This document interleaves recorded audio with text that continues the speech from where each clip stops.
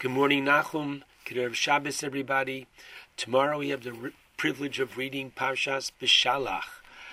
Parshas Beshalach is a very rich parsha. According to the Chinuch, it contains but one mitzvah, a restriction, that of the Isur of Tchumen, not permitting someone to go literally out of their boundary, beyond their city limits on Shabbos. This Shabbos is called Shabbos Shira, because this is the Shabbos that we relive.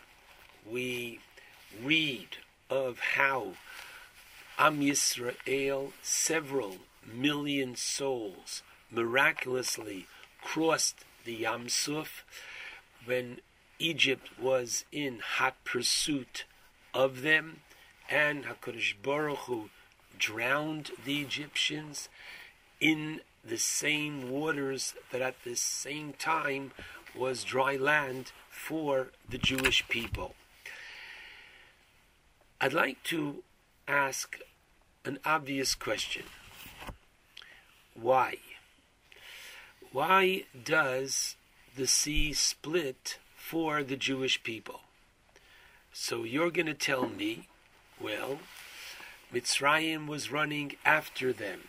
And as the Medrash says, Hayam Soger, the water was in front of them. The enemy was in hot pursuit. And the wild animals were on either side of the Midbar. And so, Bnei Yisrael were in a pickle, a very dangerous situation. And God created a circumstance whereby he was able to save them. The Medrash basically asks my question: V'lama asa HaKadosh Baruch Hu lahem kach?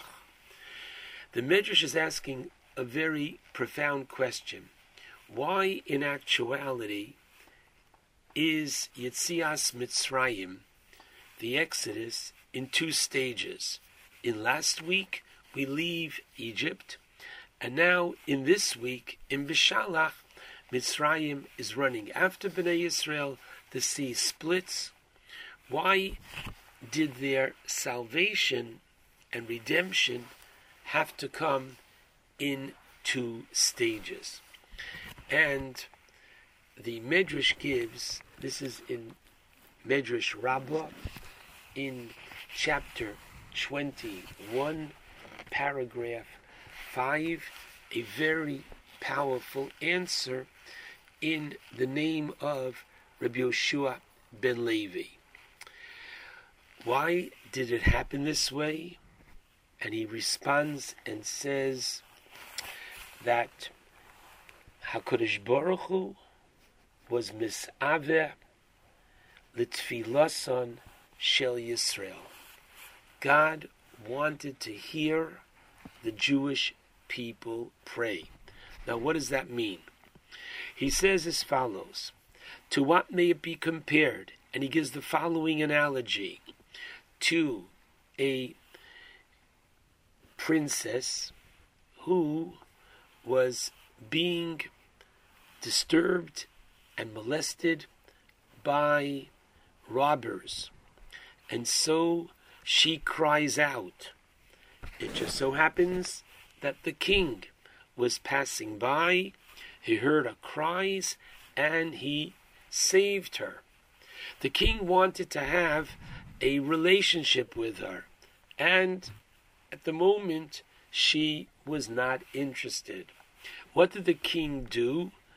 The wise king recreated the opportunity for their initial meeting. Namely, he arranged for persons to act as if they were, again, highwaymen, there to attack her. Once again, she screams, and he comes to her rescue. And this is what the king says. Once again, I was waiting for your voice. to hear your cries, to be there. Says Rabbi Yeshua ben Levi, listen to this powerful response. Kach Yisrael, so too the Jewish people, when they were in Egypt, and Egypt was oppressing them. The Torah tells us that Vayizaku, they cried out to God from their hard work, min ha'avoda. And God then goes to work, sends Moshe, 10 plagues, and what happens? He takes them out of Mitzrayim. And v'hoya HaKadosh Baruch Hu mivakesh lishmoa es kolam pamacheres. God wanted to hear their prayers of thanksgiving, their prayers of dependence upon Him, just as they had cried out to Him in Egypt. V'lo hayu rotzin. Unfortunately, the Jewish people did not respond in kind. Even if you're going to say that of course they recognized that it was God who took them out, but that same kind of plea with the intensity of what initially was a plea of help us, Hashem. Now there was no equal response of thanksgiving on their part. They left Egypt. Of course they were thankful, but they did not sing Shira, and they did not praise God with the same intensity that they had cried out to Him to please save them. So what does Hashem do? Hashem causes Paro to pursue them. And therefore, when they are in this difficult situation, the Torah tells us in the beginning of this week's parsha, Vayitzaku b'nei Yisrael el Hashem. The Jewish people cry out to God, namely, says the Medrash, in the same way that you cried out to me initially. And this is what God wanted. And this is why, according to the Medrash, Yetzias Mitzrayim was in the 2 stages in order that they would respond in kind. They would pray to Hashem with that same intensity that they had prayed in Mitzrayim. This is such a powerful idea.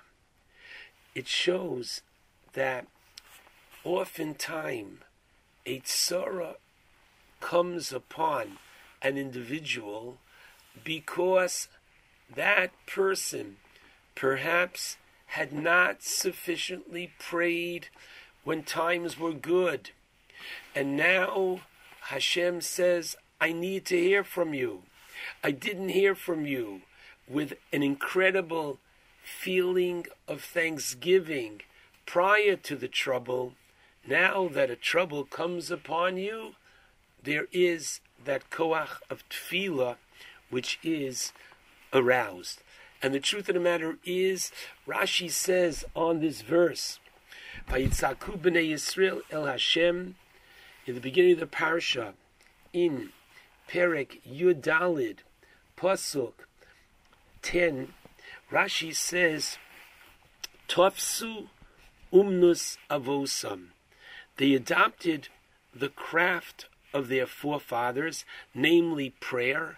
And Rashi goes on to show how Avram, Yitzchak, and Yaakov each prayed. And Bnei Yisrael were following in the ways of the Avos. But interestingly, Rashi brings a pasuk to prove that each of them prayed. And regarding Avram, Rashi cites the pasuk in Vayera, after Hashem destroys Sodom, in chapter 19, pasuk 27, Vayashkem Avram baboker, Avram arises early in the morning, El Hamokom Asher Amad Sham, to the place where he had stood, which is Tefillah, es Pnei Hashem. The Lubavitcher Rebbe, Zecher Tzadik Levracha, asks, why does Rashi choose this verse to show that Avram Avinu prays? Why doesn't he go to an earlier verse in chapter 18, where there, before Hashem destroys Sodom, Avram steps forward and he asks and prays to HaKadosh Baruch Hu. This is in chapter 18, Pasuk 23. Why go to a later Pasuk? And the Rebbe answers very powerfully that Avram prayed before. Everybody prays at a time of crisis. Hashem was about to destroy 5 cities. Of course, someone would pray. But after they were already destroyed, why are you praying? So the Rebbe showed that Avram Avinu had that same intensity of prayer after the crisis was over as when he prayed prior to. And this is that powerful lesson that Parshas Bishalach is teaching us according to Rabbi Yeshua ben Levi, and that is the koach of tefillah, the great power of prayer, reminding us of the efficacy of prayer and how much each and every one of us should take our prayers so seriously, and especially when bli ayin hara, things are going good. Let Hashem hear from us how thankful we are for all the blessings that we have in our life.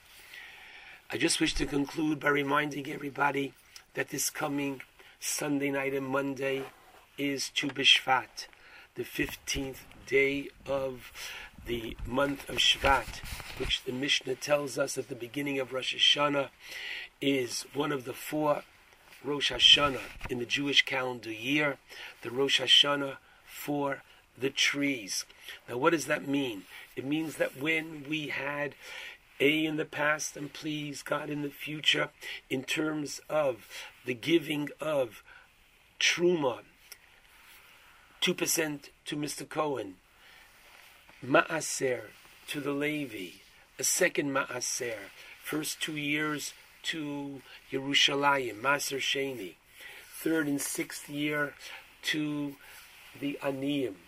It was important for a Jew to know what year I'm in so that the Ma'asros, the tithes, were done properly. In addition, we are to realize that this is the day when the majority of the rains have already come upon Eretz Yisrael, and as Rashi tells us in the Gemara Rosh Hashanah Yudalid, this is the day that the sap is rising in the trees. And even though we can't see it happening, it's a day that reminds us of our great emunah and bitachon, the renewal of our faith that the fruit will appear again.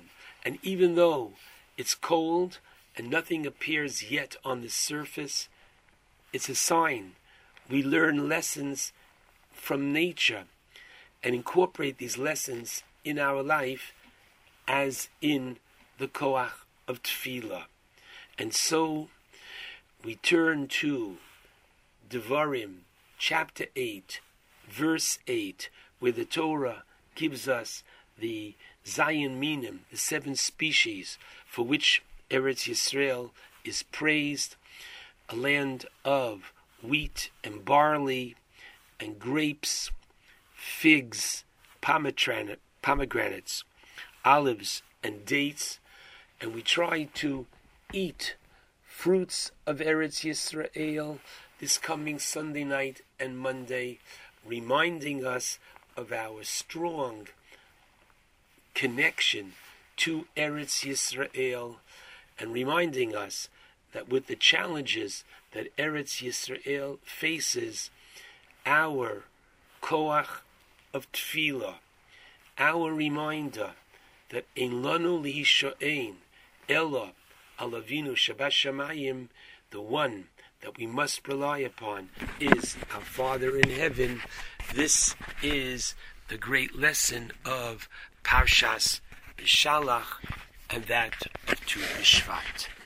Shabbat Shalom to all.